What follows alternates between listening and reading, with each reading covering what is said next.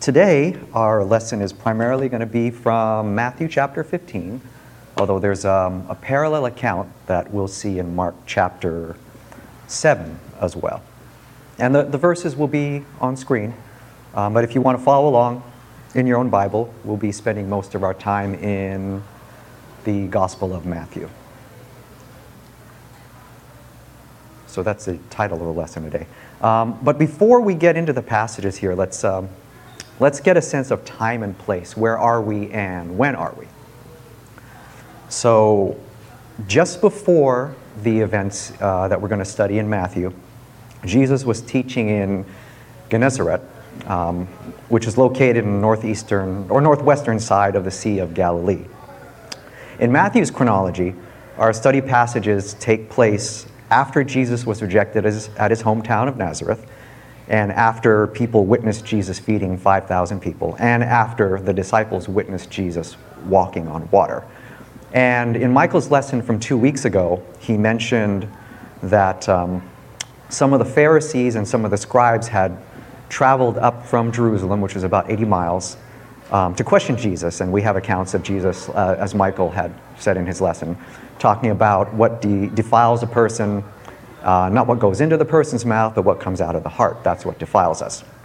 And Jesus, once again, angering the Jewish leaders of the time with his teachings, decided to get clear of the crowds and his opponents. So he decides to withdraw to the area of Tyre and Sidon, which is probably about 20 to 30 miles to the west on the coast.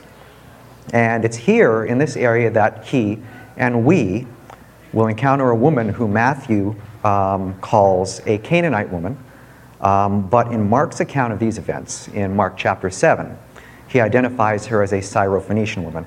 Syrophoenician can be read as Syrian Phoenician also, and the Phoenicians were a seafaring culture and were the descendants of the Canaanites, who were the original inhabitants of Palestine.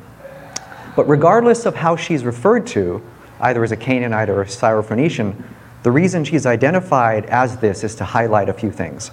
First, she's not Jewish. Second, the Canaanites were a group of people who, when Joshua led the children of Israel to the promised land, God had ordered the Israelites to wipe out the Canaanites. So the Canaanites were sworn enemies of Israel. 3, she was a worshiper of false gods, probably the false goddess of the area, Ashtoreth, who was associated with fertility. And 4th, probably the worst strike of all, knowing what that time was, she was a woman. So she had all of these things going against her from the ancient Jewish point of view. And suddenly, as Jesus is getting away from these people, 20 or 30 miles away to the southeast in Gennesaret, this woman just appears on the scene. She's a woman of the wrong people group and of a pagan area and of a wrong religion, who the Jews would consider unclean because of her race and because of her beliefs. And worse, as we'll see in the study passages, particularly in verse 26, which I'll bring up soon, she's referred to as a dog. The Jews of the time referred to the Gentiles as dogs because that's how they saw them, as people who weren't likely entitled to God's blessing, just like a wild dog wouldn't be entitled to any type of handouts from any travelers that it encountered on the road. So with this background in mind, let's imagine what this scene would look like in the present, as in today, October 9, 2022. And so, just an example, Jesus, let's say, since this is the Bay Area, is preaching in the Castro Valley, Lake Chabot area. And there's a massive crowds there right now, and there's also some folks who've come up from, and using Michael's example, Gilroy, to question him and harass him with questions because they don't like what he's saying, because it goes against their traditions and that they've held and put in place for the past few hundred years. So Jesus decides to come to our area of the city. In fact, he cuts through the parking lot here, and he decides to come in here to our worship assembly here at Lake Merced Church of Christ. And the Gospel of Mark says that, at least in the parallel account, that he actually enters a house because he didn't want anyone to know that he was there, but people figured it out. We see this gentleman walk in with several people with him and say, "Hey, isn't that the Nazarene guy that we?"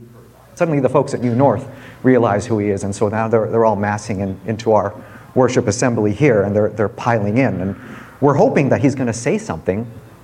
And so we gather around because we want to listen to what he's going to say, because we've heard that he is this wise teacher.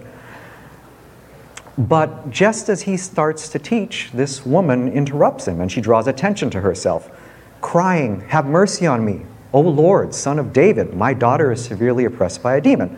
And we've all heard of Jesus. We know his reputation. There's been talk of his miracles that have preceded him. We've also heard of the feeding of the 5,000 people.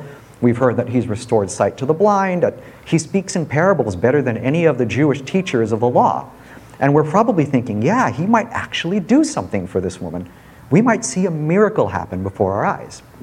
And so the translation of verse 22 in the original Greek indicates that this woman didn't just say it once, but she kept on saying, "Have mercy on me, O Lord, Son of David. Have mercy on me, have mercy on me, have mercy on me. My daughter is severely oppressed by a demon." Over and over again. And yet Jesus' response is that is silence. He says nothing. And now things are starting to get a little awkward as we're looking at this situation. She keeps wailing and wailing and wailing, and he says nothing. And it gets to the point where the disciples are now begging Jesus in verse 23, "Send her away, for she is crying out after us." They're saying to him, "Lord, this woman just won't shut up. Send her away. If you're not going to do anything, get rid of her. She's causing a scene. This is embarrassing. Send her away. Soon the people are going to hear us out there on Brotherhood Way. They're probably going to call the police, and we don't need that type of attention. That's what we just got away from over there in Castro Valley. Just get rid of her." But finally, Jesus does say something. And he says, I was sent only to the lost sheep of the house of Israel." And so there's probably some of us witnessing this right now who are seeing this unfold, and our hearts are sinking, thinking that this miracle worker is only a miracle worker for the Jews, that because she's not Jewish, he's not going to help her at all. We had our hopes up, hoping to hear something wise, hoping to see something happen, and he just shot that all down. And that's actually the reality of ministries as we understand them. Ministries have priorities. Jesus' ministry was no exception. When Jesus sent his disciples out to preach the good news of God's kingdom, he actually told them in Matthew chapter 10, verses 5 through 7, "Go nowhere among the Gentiles and enter no town of the Samaritans, but go rather to the lost sheep of the house of Israel and proclaim as you go, saying, the kingdom of heaven is at hand." But now this woman decides to do something else. She won't stop begging him. So in verse 25, she comes and she kneels before him saying, "Lord, help me." Now she's on her knees begging him, "Lord, help me, Lord, help me." Which one of us could say no to that? Which one of us wouldn't be moved by that? But we see it just gets worse for her, because Jesus responds in verse 26, "It is not right to take the children's bread and throw it to the dogs."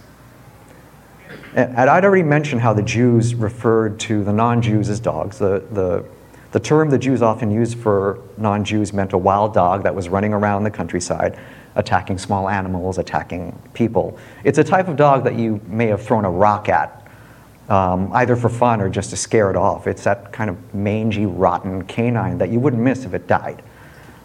And yet this woman's response to Jesus is very surprising in verse 27. She says, "Yes, Lord, yet even the dogs eat the crumbs that fall from their master's table." And Jesus' answer is even more surprising. He answers her, "O woman, great is your faith. Be it done for you as you desire." And her daughter was healed instantly. So non-Jews like her were considered so non-spiritual that if a Jew of that time stood in her presence, it would have made that Jewish person spiritually unclean. For the longest time, this passage actually drove me crazy, because I didn't like reading it. I didn't like the fact that it referred to basically non-Jews as dogs. Does that mean we're all considered dogs because we're not the children of Israel? No, because the Greek word for dog in verses 26 and 27 is kunarion. It's also spelled, there's an alternate spelling that sometimes the Y is replaced with a U. So the literal translation of kunarion is puppy. That's not a joke, that's actually the literal translation. But we know that the Greek words typically have a deeper meaning to them. So kounarion didn't just mean puppy or little dog. It also meant household pet. So this was a dog that was a member of the family, and it lived in the house with the family. If the Lord Jesus Christ had used the word kuon, K-U-O-N, that would have literally meant dog, and in the most derogatory sense, referencing the dogs that we mentioned, the ones that are running in packs, attacking people out in the countryside, and attacking children. So now that we have an idea of what the Lord Jesus Christ actually said to her, that it's not right to take the children's bread and toss it to the household pets, let's have a look at what this scene would have appeared to us if we were witnesses 2,000 years ago with that understanding. And we'll look at the lessons that we can learn from this woman. So first, and we'll have the two parallel translations there. Matthew 22, and behold, a Canaanite woman from that region came out and was crying, "Have mercy on me, O Lord, Son of David, my daughter is severely oppressed by a demon." So let's draw our attention first to the word behold. It's interesting that Matthew uses the word, because in our modern vernacular, we're looking at something maybe magnificent or impressive, like a monument or a mountain or some sweeping vista, when the word translated from the original Greek is the word "aidu," and it means to fix your eyes with great care and observe something, because that thing you're going to observe is very important. So it isn't a sight that we look at passively. This is something that you really need to focus on and pay attention to. This is something that you can't miss. Just like when John the Baptist says in John chapter 1, verse 29, "Behold, the Lamb of God who takes away the sin of the world." Matthew is saying to us, this is very important. Pay attention. Pay close attention. Don't miss this, because this is a Canaanite woman, a descendant of the enemies of Israel, who is coming to the Messiah for a miracle. So she finds Jesus and is crying out, "Have mercy on me, O Lord, Son of David. My daughter is severely oppressed by a demon." She calls him Lord and Son of David. And in Mark's account there, it says that she heard of him. So what does this tell us about her? What this tells us is, like many nominal Christians today, she has a limited view, a limited idea of who Jesus is. She probably heard the stories and the legends of a Jewish Messiah descended from the line of King David, this miracle-working guy who was healing the sick and casting out demons. But seeing Jesus as only a miracle worker or a healer, as someone who can see to our physical needs, that is a very inadequate view of who Jesus is. The modern world and a growing number of modern churches have taken Jesus and they've relegated him to just that dude I pray to when I need something, the guy I pray to when I've got myself into a problem. Or some people, they have this little statue of Jesus on the cross and they put it somewhere on their shelf and they pay attention to it maybe once in a while. But when they're in trouble, they grab that thing and they hug that thing like it's a life preserver. When we do that, Jesus becomes just this great man with some spiritual gifts. Someone who's going to free us from our financial problems, someone's going to free us from our family problems, or problems with our Roman occupiers. This isn't diminishing what her concerns were. Her daughter was under the grip of satanic power. Such evil is to be taken seriously and not toyed with. And more than likely, this woman's pagan religion, and with all of its false gods and false beliefs and false idols, probably brought her daughter's condition. Thus, she seeks Jesus out. But she has a wrong idea of who Jesus is. And notice that she also says, "Oops, have mercy on me." Have mercy on me. When we say, "have mercy on me" to others, what does it mean? It typically means, be kind to me, show me some compassion, hear me out, pardon me if I've made a mistake. And we say that typically to someone in authority, maybe a parent, or to someone we've wronged, or to a judge, or to a law enforcement officer who's about to give us a citation. Have mercy on me, be kind to me. Be kind to me, one person to another. And so what happens next? It says, he did not answer her a word. And we've all experienced that type of silence where we're falling, we're faltering spiritually, physically, financially, emotionally. We've lost someone we care about. We've lost our job, our bank accounts just basically have pennies. We're desperate. A hurricane has wiped out everything we have, and the only home we've ever known has been washed out into the ocean. And we cry out to God, and heaven is silent. We pray, and we pray, and we pray, and no answer comes. Why was this person crippled in an accident? Why did I get this bad medical report? Why can't that person get off of the booze? Why can't she stop doing hard drugs? Why can't I get a break? Why did that woman reject me as a suitor? Why did that guy that she was dating just dump her for someone else? We ask why and why and why and why, and heaven is silent. Are my prayers not good enough, is what we start asking ourselves. Have I not prayed enough? Does God even hear me? Why is heaven so silent? And so he did not answer her a word. And the next thing we see is that his disciples come to him and they beg him, saying, send her away because she's crying out after us.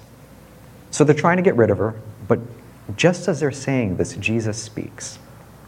And he says, I was sent only to the lost sheep of the house of Israel. And don't his words sound kind of strange when he says the lost sheep of the house of Israel? I mean, and he said it earlier in Matthew 10, which I read earlier, because the Pharisees and the scribes, they certainly didn't think they were lost sheep. They had their traditions and their laws, so how could they be lost? Instead, his statement really invites a response from her. And so what's her response? She came and knelt before him, saying, Lord, help me. She knelt before him. So the assumption then is that when she said, have mercy on me in the previous verse, she was standing. Now she's on her knees. The Greek word translates this in English as to kneel, literally, but the Greek word expands that word, which is proskunao, and that word actually with the expanded meaning means to bow down in reverence and worship. So now she's beginning to understand just who this person is who's standing before her. He's more than just a man. And so she says, Lord, help me. This is no longer a plea for help from one human being to another. It becomes an intercessory prayer by a mother for her child to someone higher than her. And it becomes her acknowledgement that she herself needs help. At what point do we have to be at when Jesus would help us? Well, it's at the point when we know we can't save ourselves, when we know we can't help ourselves, when we need someone greater than us to save us. But Jesus still isn't done with her yet. So now he says, it is not good to take the children's bread and throw it to the pet dogs. So this is from the Amplified Translation, which on occasion will expand on the original Greek, or what is implied in the original Greek. So the bread that Jesus refers to in this verse could be a subtle reference to himself as the bread of life. Jesus' mission was to reach out and feed the Jews first, that the Jews would have the first opportunity to accept him as their Messiah. And through the Jews would come salvation for the non-Jews. But what is the Lord Jesus Christ doing here? He's answering her with a parable of sorts. First silence, then saying that he only came for the lost sheep of Israel. And now this. But what's he really doing here? He's not playing games with her. What he's doing is he's drawing out her faith. He's testing her faith. He's strengthening her faith. And her response shows just how much her faith in him has grown, because she answers with a parable of sorts of her own, where she says, yes, Lord, but even the pet dogs eat the crumbs that fall from the young master's table. So she understands now that even though the non-Jews sit at the proverbial table, or can't sit at the proverbial table, that they can't dine first, pieces of that bread will still fall off that table and the little pets can eat them up. In fact, the pets had the right to eat those crumbs, is what she's saying. And according to scholars, this woman is the only person in Scripture who answered one of Jesus' many parables with her own mini parable. And this woman actually, she replies with the words, but even, or in some translations, it's yet even. What she's saying is that she didn't intend to challenge what the Lord Jesus Christ said. She agreed with the truthfulness of his statement. And she agreed with him that the lost sheep of Israel did come first. And they were lost sheep because the Jews of that time, they didn't receive Jesus. They rejected his message, and they rejected the bread that was offered, opting instead for their traditions, which brought them no salvation at all. So could you imagine what would have happened if this woman replied any differently? What if she said, well, how dare you call me a household pet? You don't talk to me that way. What do you think the Lord Jesus Christ's response would have been to her? Would he have spoken to her more? Probably not, because then she's addressing him from a position of pride. She would have been addressing him just as Jesus' own people had addressed him. And we all know, based on Scripture, how how God deals with people who are proud. Though it's interesting to note too that Jesus doesn't directly address her humility in this text. And yet we know that unbelief tends to breed pride just as much as humility gives birth to faith. So now Jesus answers her. And he says, so we've got both versions up there. Woman, your faith, and the Amplified is expanding on what faith is. Your personal trust and confidence in my power is great, and it will be done for you as you wish. And her daughter was healed from that moment. And you can see the parallel there in Matthew's account where the translation implies that the Lord Jesus Christ is commending her for her humility and faith. So can anyone name another person in the New Testament who received a compliment like this from the Lord Jesus Christ? There's only one other person who actually did, and that's the centurion. Interestingly enough, also a non-Jew, and that's cataloged in Matthew chapter 8, where the Lord Jesus Christ tells the crowd, he doesn't tell the centurion specifically, he tells the crowd, never have I found such faith in all of Israel. But here, the Lord Jesus Christ commends this woman directly. Woman, your faith is great. And while in Israel, Jesus encountered people who were superficial religious fakes. They were worshiping as a matter of ritual instead of with their whole heart. And yet, over 100 miles north of Jerusalem, in a pagan enclave, he finds a woman of great faith. And the only thing possibly missing from these accounts in Matthew or in Mark are the reactions of the disciples as to what was unfolding in front of them. You have to ask, well, what was their reaction? Because this must have completely shocked them. Pastor Mark Aiken wrote about this passage and commented that many Jews of that time suffered from what he calls the Jonah complex, where they just could not believe that God would extend his salvation outside the borders of Israel. Jonah didn't think the people of Nineveh were worth saving. That's why he hopped on a boat and he ran and ended up getting swallowed by a large fish and brought back to complete his mission. God saw the Ninevites as worth saving. And by doing what he did, the Lord Jesus Christ basically took the disciples' beliefs and the beliefs of all those who were listening. And he took their beliefs, he took their biases, and he took their mindsets and threw it all upside down, proving that he is not the Savior of just one nation, but the Savior of all nations and all people groups and all ethnicities. So I want to leave you with some food for thought. Four additional things we can learn about this woman, and 3 questions that we can ask ourselves. So the first is that she cared about someone other than herself. In fact, her daughter's plight became her own plight. And it wasn't because she couldn't get any rest or that her daughter's demonic oppression was making her look bad to those who knew her, but because this was her child. This is very different from how a lot of people pray. A lot of prayers today in the modern church would be very similar to how this first woman approached Jesus. Have mercy on me. I got myself into a jam. I want this get out of jail free card, Jesus. Please give it to me. A lot of prayers are, Jesus, what can you do for me?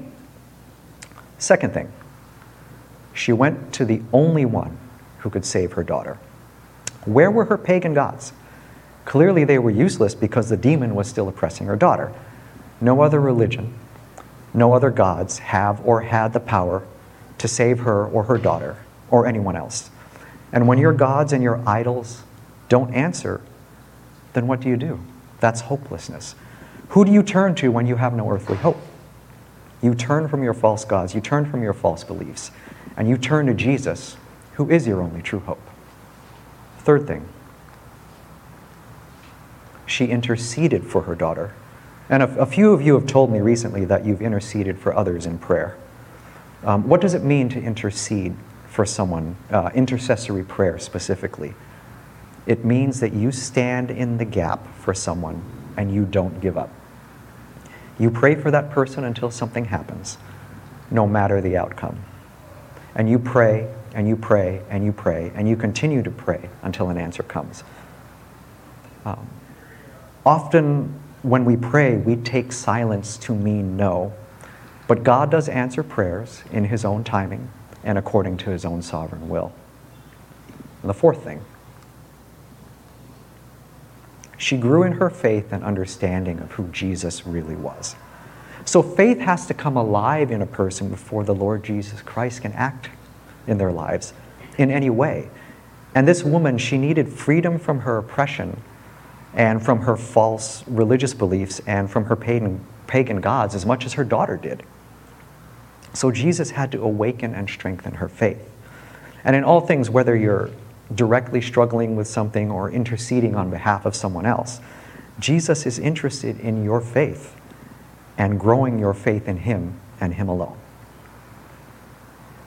And we all know that affliction, more often than not, is one of the only ways our faith can grow. And the affliction, while it's never pleasant in the moment, could actually be a blessing in disguise. And now, 3 questions that we can ask ourselves. Can you say that you've honestly loved someone as much as she did? The love of a father for his wife and children is powerful, and the love of a mother for her child is nearly immeasurable. The disciples wanted to send her away because she was causing a scene and because she was a Gentile and seen as unworthy of any type of salvation because she was different. Can you look at someone and see them as being worthy of God's love, regardless of their current religious affiliation, regardless of their lifestyle, regardless of how they dress, how they look, what they do for a living, how different their traditions are than yours, where they were born, where they live, whether they disagree with you on some little matter of ritual or not? Because the job that you have, it will not love you back. That car you have will not love you back. Your house, or however many houses you own, will not love you back. Your traditions will not love you back. Your religious affiliation and denomination will not love you back.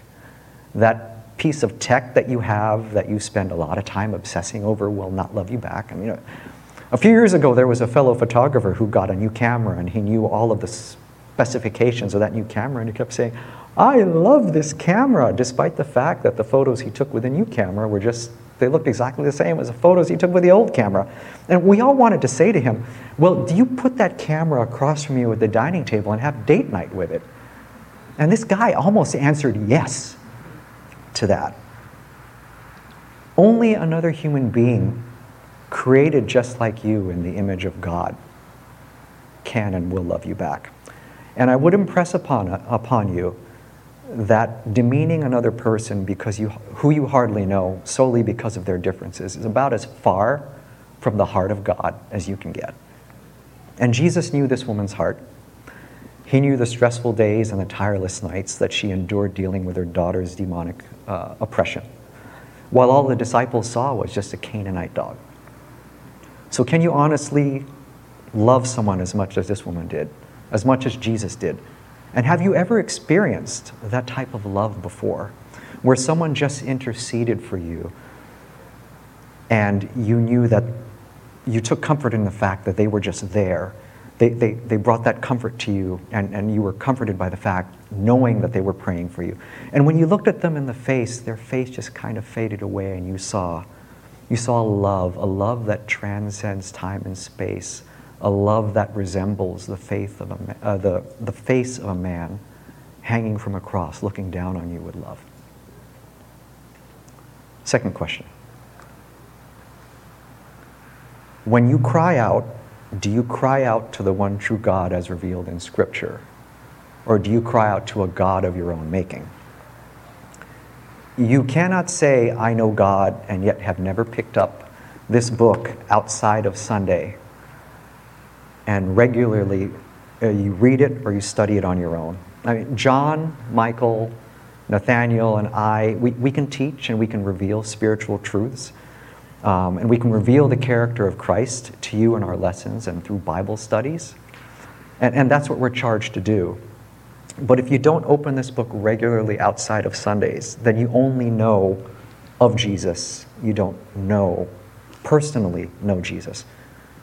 True faith acknowledges who Jesus is, just as Thomas did in John chapter 20, verse 28, when he said, "My Lord and my God." God will not deny genuine humility in people who cry out to him. And we have to emphasize genuine humility because, sadly, there's way too many virtue signalers out there claiming to be humble followers of Christ when they're not. And many people, they cry out to a God, but many people don't know the God who they're crying out to. Are we crying out to a miracle worker, or are we crying out to the creator of the universe? Because if you spend time in this Bible outside of Sunday mornings, either in a Bible study or on your own, Scripture will reveal to you who you're crying out to. And when God reveals himself to you through the Bible, he will shake the foundations of your life and break those foundations down, whether you like it or not. Just like he did on that day when a desperate mother approached him and begged him to heal her daughter. And third and final question.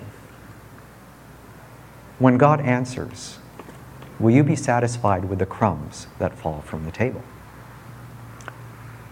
When this woman sought out the Lord Jesus Christ, Jesus was more concerned about growing her faith than he was about granting her request. She asked for mercy. She made no claims of entitlement or self-righteousness, and she made no demands. She knew she was deserving of absolutely nothing. But she knew that the children actually don't eat everything. And in this case, 2,000 years ago, most of the people in Israel didn't even want the bread. And she's basically saying, I want what they don't want. They had a taste of Jesus, and they didn't want the rest. This woman saw the bread. It was already bitten into, broken to pieces, pushed off the table and onto the floor, and she knew that Jesus was the bread that she needed. Do you see the same? What's left may be crumbs, maybe words on a page, and they just look like words on a page for everyone else. But the crumbs are the way to life and to the Lord Jesus Christ, who is the only one who can lead us to everlasting life. I'll bring this to a close with just a few verses from the end of the musical Les Miserables, where it's actually sung. Take my hand and lead me to salvation. Take my love, for love is everlasting. And remember the truth that once was spoken. To love another person is to see the face of God. So, as Nathaniel leads us in our final song, just because to love another person is to see the face of God is the entire theme of Les Miserables. And it's one of the themes that we can learn from this woman whose faith was so great, and yet the others around her did not see her as worthy of salvation. But she is, and we are because of the Lord. We are worthy of salvation. We are worth saving because of what the Lord Jesus Christ has done.